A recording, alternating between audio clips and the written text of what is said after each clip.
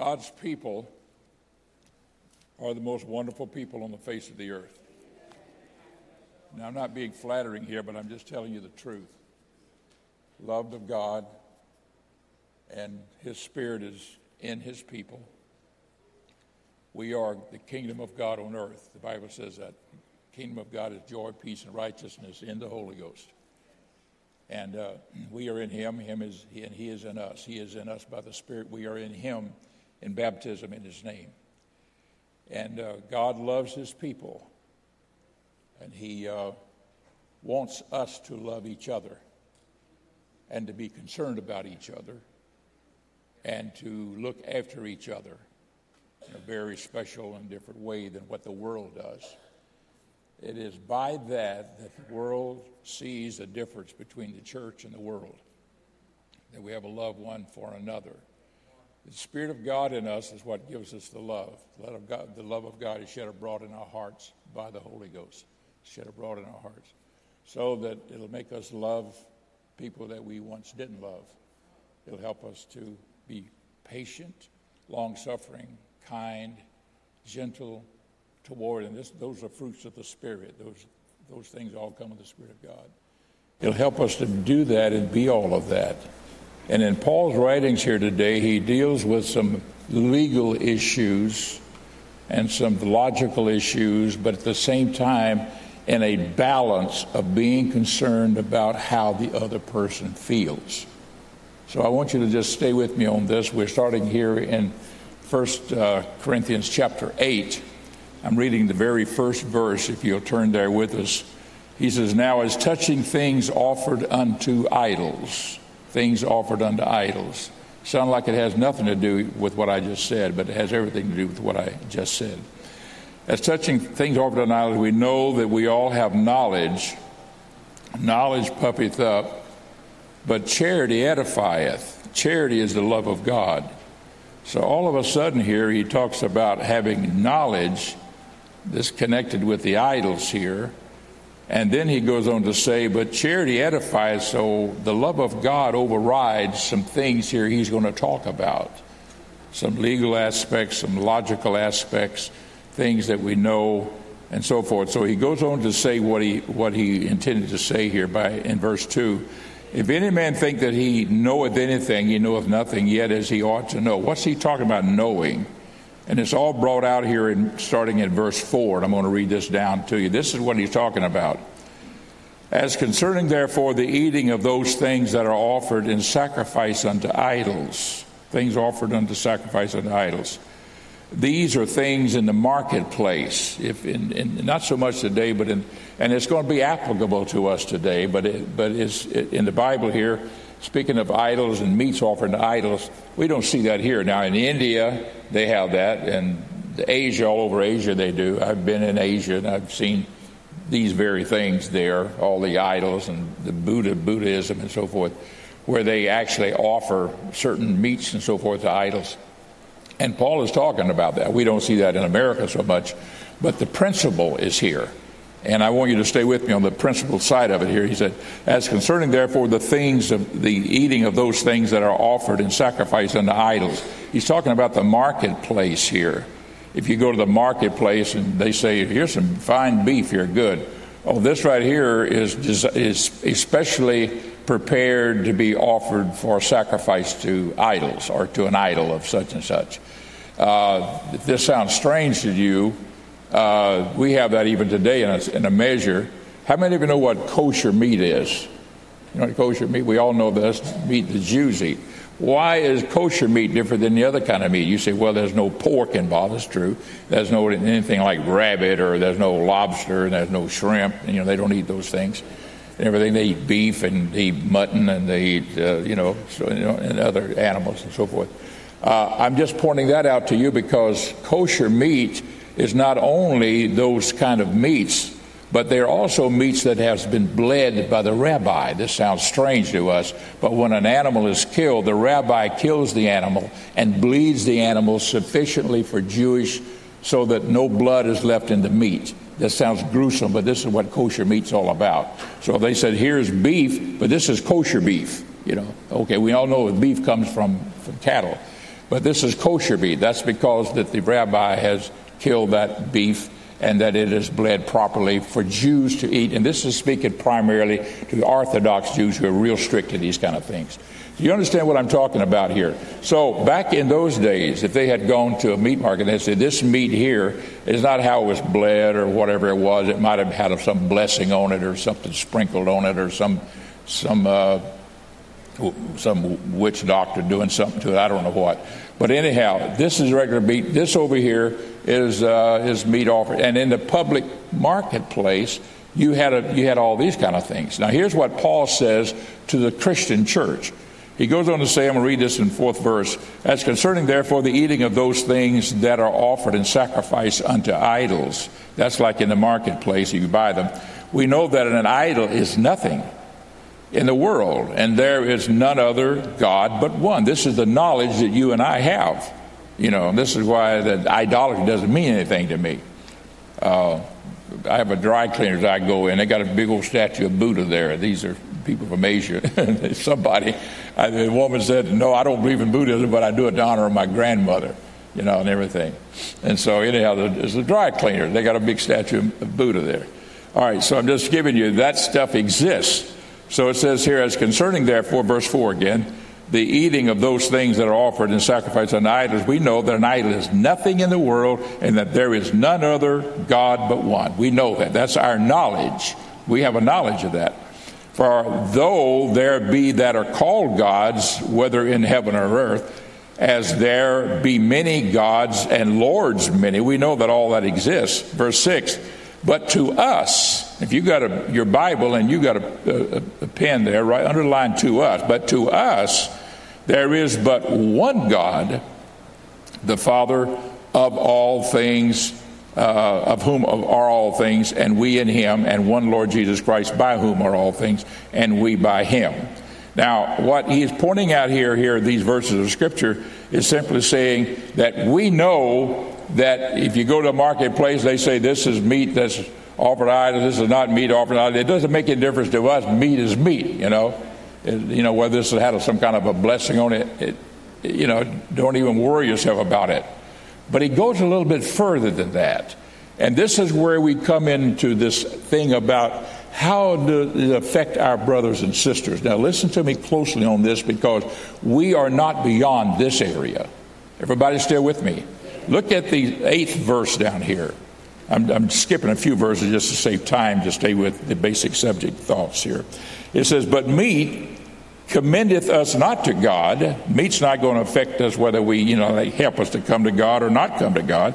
Meat commendeth us not to God, for neither if we eat are we the better, neither if we eat not are we the worse. It's not going to affect it. But, see the word but? Put a ring around that. But take heed, lest by means this liberty of yours to eat anything in the world that you want to eat, becomes a stumbling block to them that are weak. So it goes on to say here, it doesn't matter whether they say this meat is designed to be offered unto idols and this meat is not. It's all the same thing. It all comes from the same packing house or the butcher or whatever it is. Except this one maybe has had a blessing on it, that one had, and all that kind of stuff. It doesn't have any bearing. Meat is just meat, and it's not going to have any effect. But, he says, it becomes a stumbling block to them that are weak. Verse 10, for if a man see thee which has knowledge, that is, you know that God is only one, and idols mean nothing. He that hath knowledge sit at meat in the idol's temple. Now, if you decide, it doesn't matter whether I buy it in the marketplace or I go to the idol's temple and sit and eat it. This is where it gets to be a difference there. He goes on to say here, idol's temple shall not the conscience of him which is weak be emboldened to eat those things which are offered to idols. So the guy that's weak and he's still coming out of idolatry and he sees it, then he says, well, I guess it's still okay to offer and to eat meat offered to idols, and he's thinking that's all to idols and that's part of the worship and that's all okay. So he's talking about how that this can be a problem. Verse 12, but when you sin so against the brethren, That's sinning against the brethren to take your liberty in the face of those who are weak with these liberties. He says, but when you sin against the brethren and would wound their weak conscience, you sin against Christ. Wherefore, if meat make my brother to offend, I will eat no flesh while the world standeth. This is Paul talking now. I won't eat if it's going to offend my brother, lest I make my brother to offend. And what he's talking about here, if it's an offense to the brother, it becomes an offense to God, it becomes an offense to Christ, and therefore, even though we are at liberty to do certain things, it becomes a problem to him. Now, let me just, let me read another verse. If you're in your Bible there, turn over to chapter 10 for a moment. This is picked up again by Paul over here in chapter 10. I'll elaborate a little bit more before I start giving examples of where we are today and how these things can apply to our lives. Everybody still with me? Okay, chapter 10. I'm going to jump very quickly here to 7, verse 7. Neither be ye idolaters as some of them. He's talking about children of Israel coming out of Egypt and how some of them fell into idolatry on the way out. Verse 14, he picks that same thought back up. Wherefore, my dearly beloved, flee from idolatry. He's talking about then, so we're talking about idolatry here from the 14th verse on in this 10th chapter. And Paul sort of picks up where he leaves off over in chapter 8. Look at verse 19. I'm looking here now at 10:19. 1 Corinthians 10:19. What say I then, that the idol is anything? Or that which is offered and sacrificed to idols is anything? But I say that the things which the Gentiles sacrifice, they sacrifice to devils. Now he's talking about eating this actual meat that's sacrificed when it's sacrificed in the temple of God. In the temple, I mean, of Buddha, let's say Buddha. They sacrifice to devils and not to God. And I would not that you should fellowship with devils. You cannot drink the cup of the Lord. Everybody say communion. You cannot drink the cup of the Lord and the cup of devils. You cannot partake of the Lord's table, communion, and of the table of devils. So the Lord is saying here, there's some things, and he's talking to his period of time, some things you just stay away from, not because that you're doing anything necessarily wrong, is how it can look. Now, let me give you an example of that. Let's suppose a guy, he's working at a business place or he's working at a shop or someplace. Right down the road, not close by, is Joe's Bar. I mean, it's a bar place, really heavy-duty bar. It's not just a bar and grill, it's just a bar. And in there, they got, a good Reuben sandwich he likes, maybe, So he goes in there and he eats lunch and he drinks a root beer, Well, is there anything wrong with eating a Reuben sandwich? No. Anything wrong with the root beer? No. But the environment that he's in, it's just not quite conducive. It's not the right place. And so he goes there every day. Well, one of his brothers one day maybe comes by and sees him in there, and he said, "What's that brother doing in there? I thought we didn't go into these kind of places. I didn't think we drink liquor and hard liquor and whiskey and beer and all that kind of stuff." And so it becomes a stumbling block to him. Or worse than that, maybe it's somebody who has come out of those places and they're battling, or they have battled, or they put it behind them, the drinking of whiskey. We got people in here used to be alcoholics. God saved them. Thank God. Thank God for that. I guarantee you, when the God saved them out of it, they said, "I don't ever want to darken another bar in the rest of my life." You see what I'm saying? And now they're still battling that. And they see somebody that is like you and me. I have no liquor problem. I never drink. I mean, I never drink that stuff. I got saved at 16 years old, so it wasn't a whole lot of stuff I could have gotten into in that fashion. I never did drugs. I never did alcohol. And, I never smoked cigarettes. None of that stuff's a temptation to me, and to you. Many of you are like that. But some of us have come out of all kinds of background. So we have to be sensitive to where our brothers and sisters may have come from, and not to always just take our liberty to be and do and go and all that, and all of that, if it's an offense to our brothers or to our sisters, And you don't always know if it's going to be an offense because you don't know what someone's background might have been. You see, and this is the beauty of the Church of the Living God. We are from all kinds of backgrounds, and that's a beautiful thing. But we're saved by the wonderful love of God, by the grace of God, by His goodness and mercy. But God wants us to be sensitive about each other and about our situations and our backgrounds and our circumstances, and not just take our liberties. Oh, well, I can go in any bar I want to because the whiskey doesn't no temptation to me. I ain't, it ain't going to be a problem. I'll belly up to the bar and everything, sit right next to the whiskey drinkers and eat my ham sandwich and just drink my root beer or my glass of tea or my Diet Coke or whatever I want to and be out the door, and there's no problem with me. No, but it could be a problem to somebody else. And this is where the sin comes. And this is what Paul is trying to tell that Corinthian church. You may know that there's no other God but one. There is no idols, nothing to idols. It's just all a bunch of old just wooden statues, concrete statues or clay statues, whatever they're made of. Doesn't mean anything to you. And all that stuff that they do and they honor and worship and offer meats and all that stuff, that doesn't mean anything in the world. But we have to be sensitive to our brothers and sisters. And by being sensitive, we show forth a brotherly love. That's why Paul, in the very beginning of that 8th chapter, he says that you can have knowledge of a lot of things, but he says charity overrides everything. Charity is the love of God. So I'm just pointing out to you here today that while all things are lawful, that Paul says this about 2 or 3 times in his epistles, all things may be lawful, but all things are not expedient. All things are lawful, they're legal, they're okay, but all things are not expedient. They do not help the cause. They don't help the cause. I may have the liberty to do a lot of things and so this and that. I'm not talking about sin now. I'm not talking about the liberty to sin. I'm talking about, things that's offense to somebody else.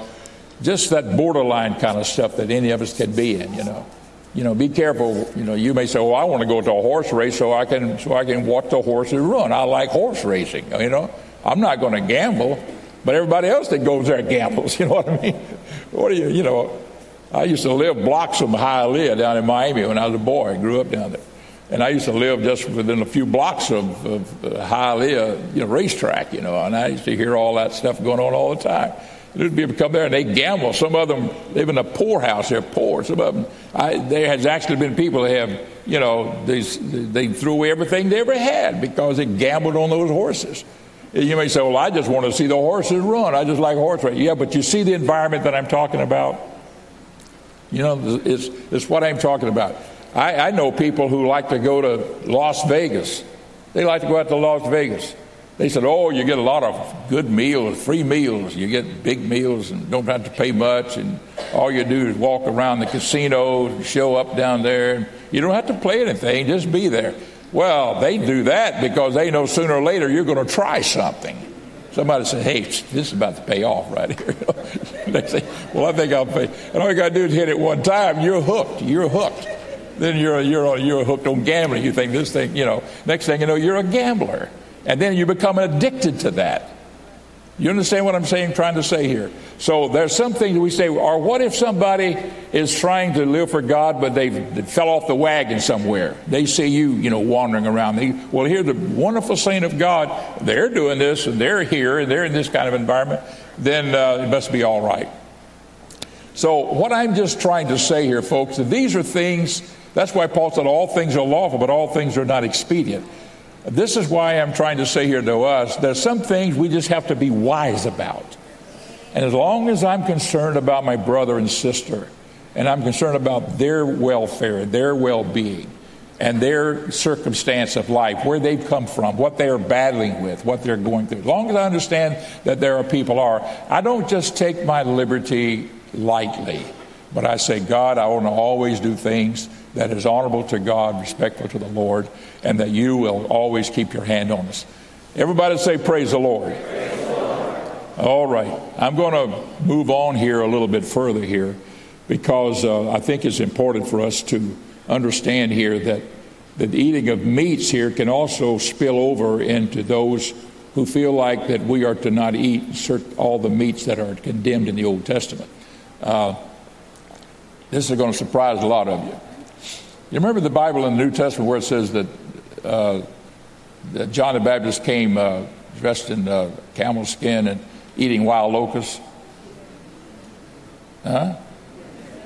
You know, locust like a grasshopper, right? And he's eating locusts? Did you know in the Old Testament that was an okay food? I can show you in the scripture where it was. I'm not going to do it now. This is going to take up time here. But it's in there, trust me. It also says grasshoppers. Anything with its legs above its head was okay to eat. We had a brother in our church, a Mexican brother. God love him.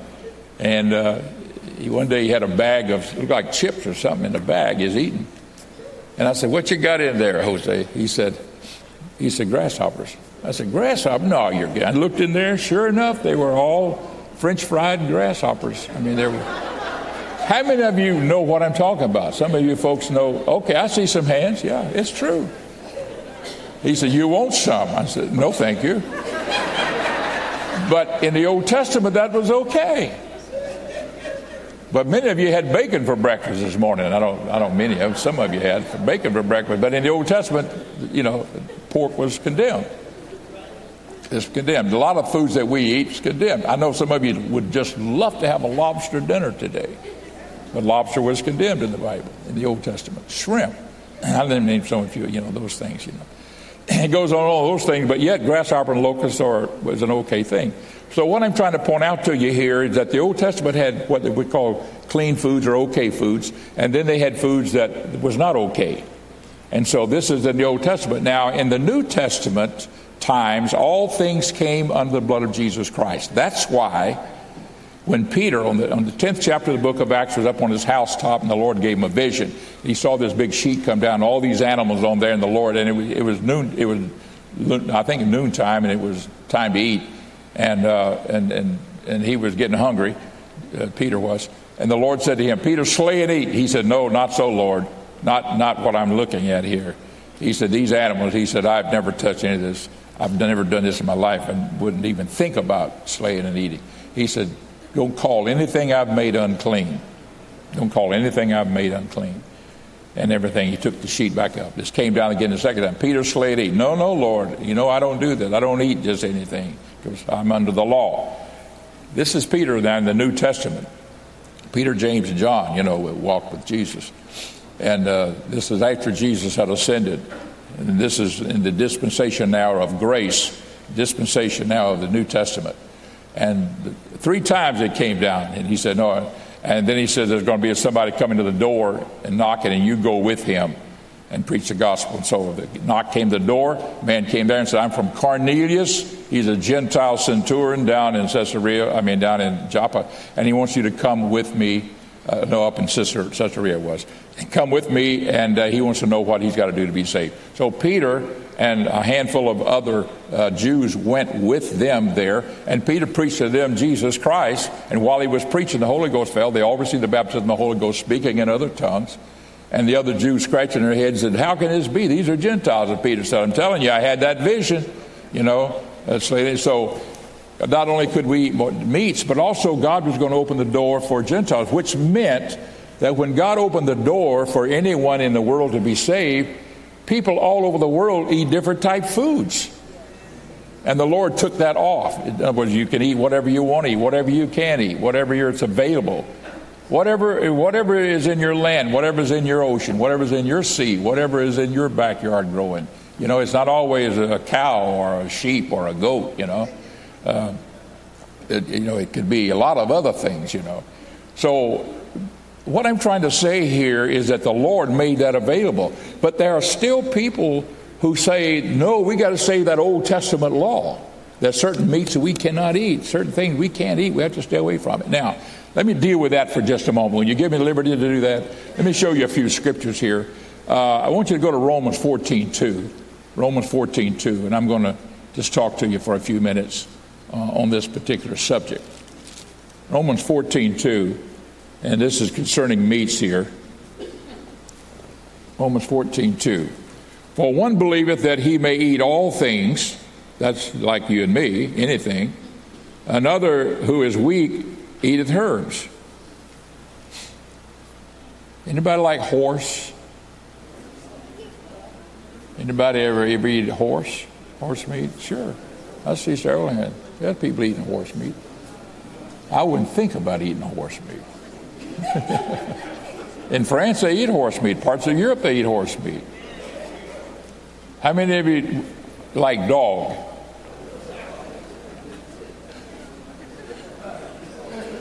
I was in Malaysia. I said, the guy, we were eating lunch, we were ordering lunch, and I said, that guy's got a bowl of stew over there, to the waiter. What is that? He's speaking English to us. We were in Malaysia. I said, what is that? He says, it's DOG. Anybody know what DOG is? That's DOG stew. I said, DOG, what is DOG? DOG, DOG. You get it? Everybody get that? DOG, dog. That's DOG. Okay, that's what I don't want, yeah. I just want to know what I don't want. But in Asia, they eat dog. One of our missionaries one time went to one place, and they were staying with some of the native people, and they said, now we have to go in other parts of Asia, but we'll come back through here before we fly back to the States. Well, we got our little poodle here, and can we leave him here with you? Yeah, fine. But the language barrier was a little bit difficult between them. And when they came back, they had eaten the dog. They thought they had given them the dog as a gift for them to enjoy. So they'd eaten the dog. Are you with me here? I'm just saying that, there's a lot of things about the food here. Now, the Bible says here, I'm going to go back to this Romans 14:2. For one believeth that he may eat all things, another who is weak eateth herbs. Let not him that eateth despise him that eateth not. And let not him which eateth not judge him that eateth, for God hath received him. Verse 5, one man esteemeth one day above another, another esteemeth every day alike. This is what we do. Let every man be fully persuaded in his own mind. Verse 6, he that regardeth the day regardeth it unto the Lord. This is talking about people who keep Saturday as the Sabbath, and as the Sabbath means rest day, but they also keep it as a day of worship. It goes on to say here in verse 6, he that regardeth the day regardeth unto the Lord, and he that regardeth not the day unto the Lord, he doth not regard it. He that eateth, eateth to the Lord. He that eateth, God giveth thanks. And he that eateth not to the Lord, he eateth not and giveth God thanks. In other words, it doesn't matter. Verse 7, for none of us liveth to himself, and no man dieth unto himself. So you have somewhat the same principle here. But he's saying here that, we're at liberty to eat whatever we wish to eat. Just make sure that you do it as unto the Lord and so forth. I'm turning over here to Romans. I'm still in 14. And look at verse 14. This is very interesting. I know and am persuaded by the Lord Jesus that there is nothing unclean of itself. But to him that esteemeth anything to be unclean, to him it is unclean. Verse 17. For the kingdom of God is not meat and drink. It's not meat and drink. It's not the meats you eat and what you drink and how you drink and all that kind of stuff. The kingdom of God is not meat and drink, but righteousness and peace and joy in the Holy Ghost. Now, verse 20, for meat destroy not the work of God.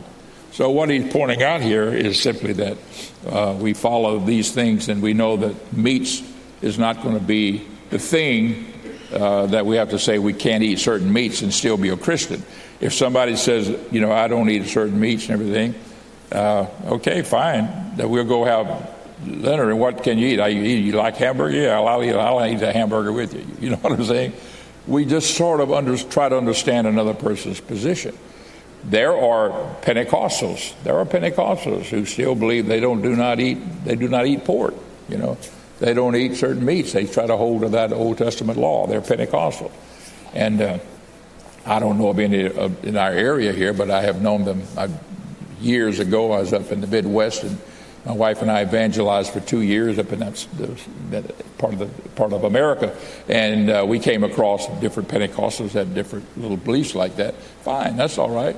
And even if they want to worship on Saturday and not on Sunday, it doesn't matter to me. Yeah, we'll have church on Saturday and we'll go fishing on Sunday. It's all right. But I'm just trying to say here, praise the Lord, that there has to be an understanding with that we've got to love each other more than anything else. And that's the main thing that Paul is trying to bring out. I'm reading here in Colossians 2:16. Let no man therefore judge you in meat or in drink or in respect of an holy day or the new moon or the Sabbath days. Verse 17 says, which are a shadow of things to come, but the body is of Christ. And Paul was simply trying to say here that these things in the Old Testament were a shadow of something better that was coming. Now we are in that which is better. But some people still want to hold to the old things and everything. So he brings all that out. I'll read one other verse of Scripture here to you that's found in 1 Timothy. And this is 1 Timothy chapter 4, verse 3. He's talking about things in the last day. I'm going to read verse 1, then read verse 3. It says, now the Spirit speaketh expressly that in the latter times some shall depart from the faith, giving heed to spirits and doctrines of devils, so forth. Then it says in verse 3, forbidding to marry, a celibacy. Now that did happen. There was people that came along and said, we're Christians, but we do not believe in people getting married and everything. That's how the priesthood, and I won't go into all that, but that's how all that became established. That's back, you can read about it in church history. 325 A.D. at the Nicene Council, all developed. I'm going to finish reading this verse of Scripture here without getting into church history here, and I don't want to say anything negative about any religion or anything or any faith. Forbidding to marry and commanding to abstain from meats, which God hath created to be received with thanksgiving of them which believe and know the truth. Now, here's a policy you can always use, and I pray this every time I eat my meals. Verse 4, if it's nothing but macaroni and cheese, I pray this prayer. For every creature of God is good and nothing to be refused if it is received with thanksgiving, for it is sanctified by the word of God and prayer. And that's why we pray. You pray, praise the Lord. Excuse me, I'm thinking about something funny. We pray, praise the Lord, to sanctify the food, that God would sanctify it. Amen. Pray also while you're at it to pray that there be no germs or anything in it. You know, God will. And then I'm laughing at this one that I'm fixing to say here. I know some people that pray that God will cast out the calories. Cast the calories out. That won't work. But do pray that God will sanctify it. And there's Scripture here for it. So when we pray, amen, it's not just saying, Lord, bless the food, thank you for the food, but it's also saying, God, sanctify the food. So whatever it is, whatever you might eat, you know, if you're going to eat some shrimp, if you're going to eat some snails or whatever it is, just say, God, sanctify it. Everybody say, praise the Lord. Aren't you glad for God's great truth? God loves his people. And folks, this is why I'm talking about it. God loves his church. And Paul wants us to have that same spirit of God in us, that we love each other, that whatever each other's is battling, we're going to be your friend, we're going to be on your side, we'll be supportive, and we'll try to help each other through every difficulty, every situation. You know, some folks come out of all kind of mess. They come out of alcoholism and they battle that stuff. Some people battle a cigarette habit. Some people battle a drug addiction. And this thing of porno, oh my God. That stuff, guys, if there's any guy in here that's halfway even, that's fornication. That's like what the Bible condemns. Get out of that stuff. Get out of that mess. I mean, run from it. Flee from it. The Bible says flee fornication. That's part of it. Flee from it. Get out of that stuff. I'm just trying to say here that God wants us to overcome, praise the Lord. And so the rest of us here that's just trying to make everything where a person can battle those things, God bless you for the efforts that you make to help others they can struggle and get through some things. Amen. Praise the Lord. That's one thing against hard sins, and when we're talking other things, that's just little shallow things. And that's what we're into right here, right now. I'm going to go a little further here. I want you to go back to 1 Corinthians chapter 8, verse 6. Look at this verse. I'm sort of changing the script a little bit here. Look at chapter 8. We're back in 1 Corinthians chapter 8 and verse 6.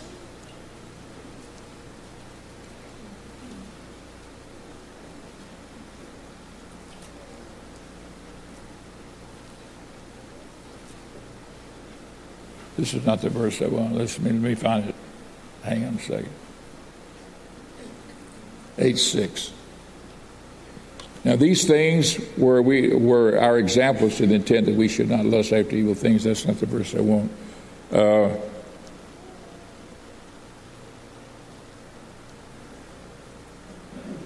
Look at verse. No wonder I'm in the wrong chapter, folks. I'm sorry. I am in the wrong chapter.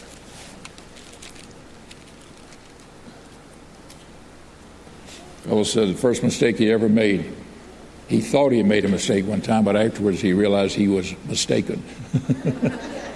All right, I'll leave that for what it's worth. Look at 8 and verse 6. Yes, 8:6 in 1 Corinthians 8:6. This is the verse I want. But to us there is but one God, the Father, of whom are all things, and we in him, and one Lord Jesus Christ, by whom are all things, and we by him. Let me explain this thing a little bit to you. Let me give you a few other verses to go with it.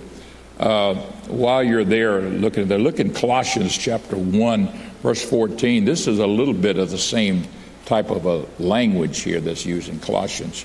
Colossians 1:14. And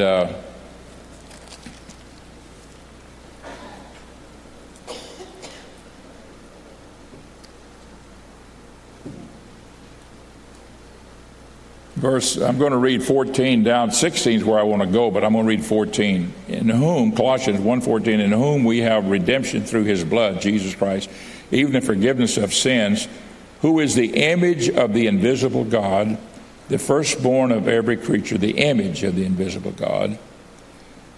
Verse 16, for by him were all things created. Jesus, wait a minute, Jesus was born of Mary. By all things are made by him. All things are made by him. He created all things that are in heaven and that are in earth, visible and invisible, whether they be thrones or dominions or principalities or powers. All things were created by him and for him. And he is before all things, and by him all things consist. Now, let me just say one thing here. Jesus Christ was the pattern. Everything was made by him. God first in the Bible says in John 1, in the beginning was the Word, and the Word was with God, and the Word was God. The Word means logos. Logos means the spoken word of God. It also means the thoughts of God. It also means the plan of God. It doesn't have to be spoken. It's just the word of God. It can be the wisdom of God. The logos. And so in the beginning was the Word. Word is logos. This comes from the Greek word logos. In the beginning was the Word, and the Word was with God, and the Word was God. And turn over to that scripture for just a moment. John 1:1. And let me find it here. I'm going to read 1 and 2 and 3. In the beginning was the Word, and the Word was with God, and the Word was God. The same was in the beginning with God. All things were made by him, and without him was not anything made that was made. Verse 10, he was in the world, and the world was made by him. Now, how is it that the world was made by Jesus Christ, and Jesus Christ was born of Mary?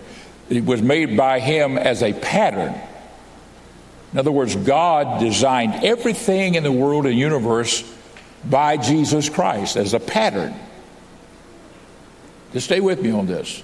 This is why the Bible talks so much about this.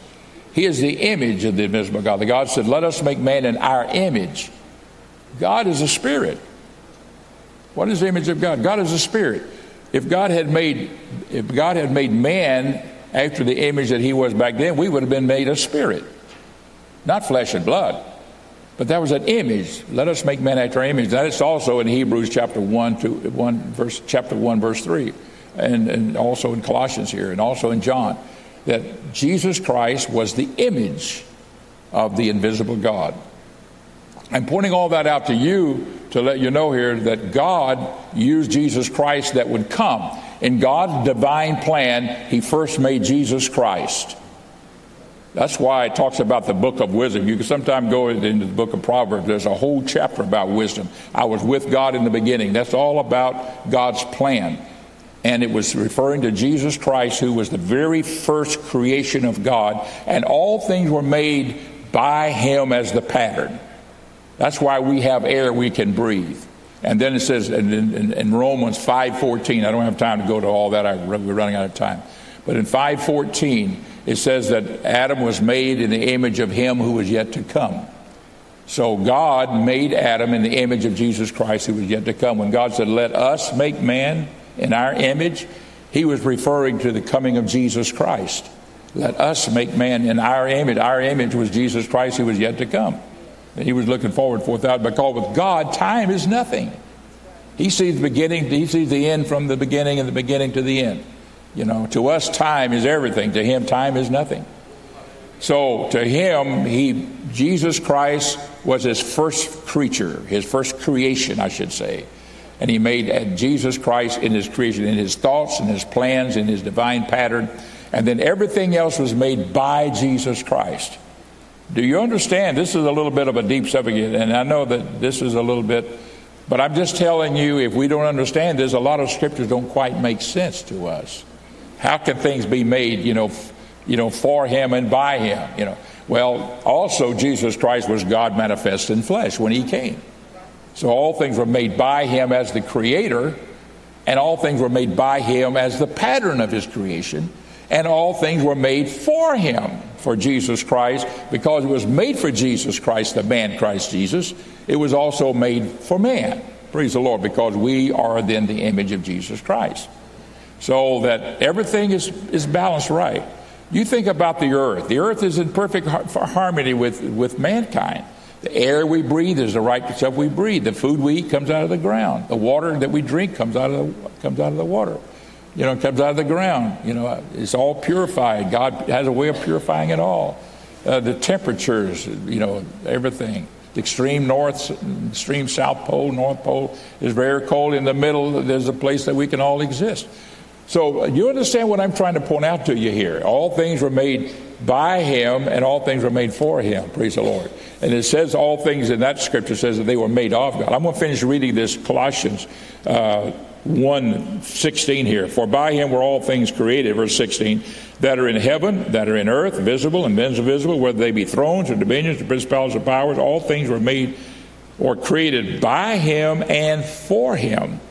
And he is before all things, and by him all things consist. So both as God and also as the pattern of God. Amen. It was all that way then to set up and establish that you and I might know the mighty God. So what I'm simply here is just leaving some things here with you here about the wonderful truth of God and how that God is all things. Turn to Isaiah 44:24 with me for a moment. Isaiah 44:24. We're talking about the Creator now. So when you read here in these scriptures here in 1 Corinthians chapter 8 and verse 6, if I can, while you're turning to 44, let me just read this again. But to us there is but one God, the Father, of whom are all things, and we in him, and one Lord Jesus Christ, by whom are all things. This is not talking about two people here. Look over here in Isaiah chapter 44, verse 24. 44:24, Isaiah. Thus saith the Lord, thy Redeemer, and he that formed thee. This is talking about Jehovah God of the Old Testament. Thy Redeemer, and he that formed thee from the womb. I am the Lord, L-O-R-D. All capital letters is referring to the I am, which is Yahweh or Jehovah. It depends on what language you bring that word, that name through, depending on what language, what name of God would be. Let's call him here Yahweh.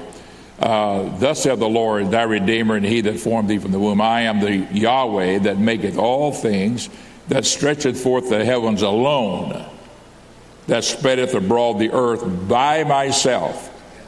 Look at verse 5.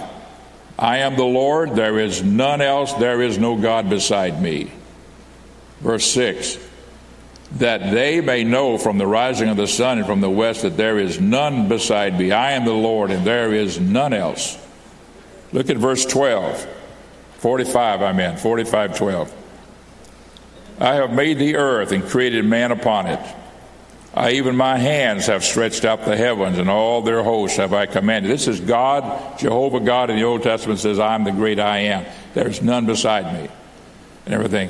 So where does that put Jesus? Jesus is God. This is the whole point. Jesus is God Almighty. So that the man Christ Jesus was the pattern of God way back in the very beginning. And if you say, Brother Myers, that's too deep for me, that's okay. That's all right. I'm going to tell you what, folks, God is greater than our little old pea brains a lot of time, believe me. It is. And let me read one other verse of Scripture to you here. I'm looking here in 45 and 18. For thus saith the Lord, that created the heavens, God himself that formed the earth and made it. He hath established it, created it not in vain. He formed it to be inhabited. I am the Lord, and there is none else. So God in the Old Testament says, I'm the only one, I'm the only one, I'm the only one. And then on the New Testament, it says Jesus Christ. All things were made by him. How? First of all, he's the pattern. Second of all, God was in Christ reconciling the world unto himself. Praise the Lord. Don't you love the truth? Don't you love the Word of God? When God's Word is understood, it flows together just like this. It all harmonizes perfectly. God's Word is beautiful. Greatest thing on the face of the earth. Let's stand, give God the praise and worship and glorify his name. God bless you. You've been a great audience here this morning.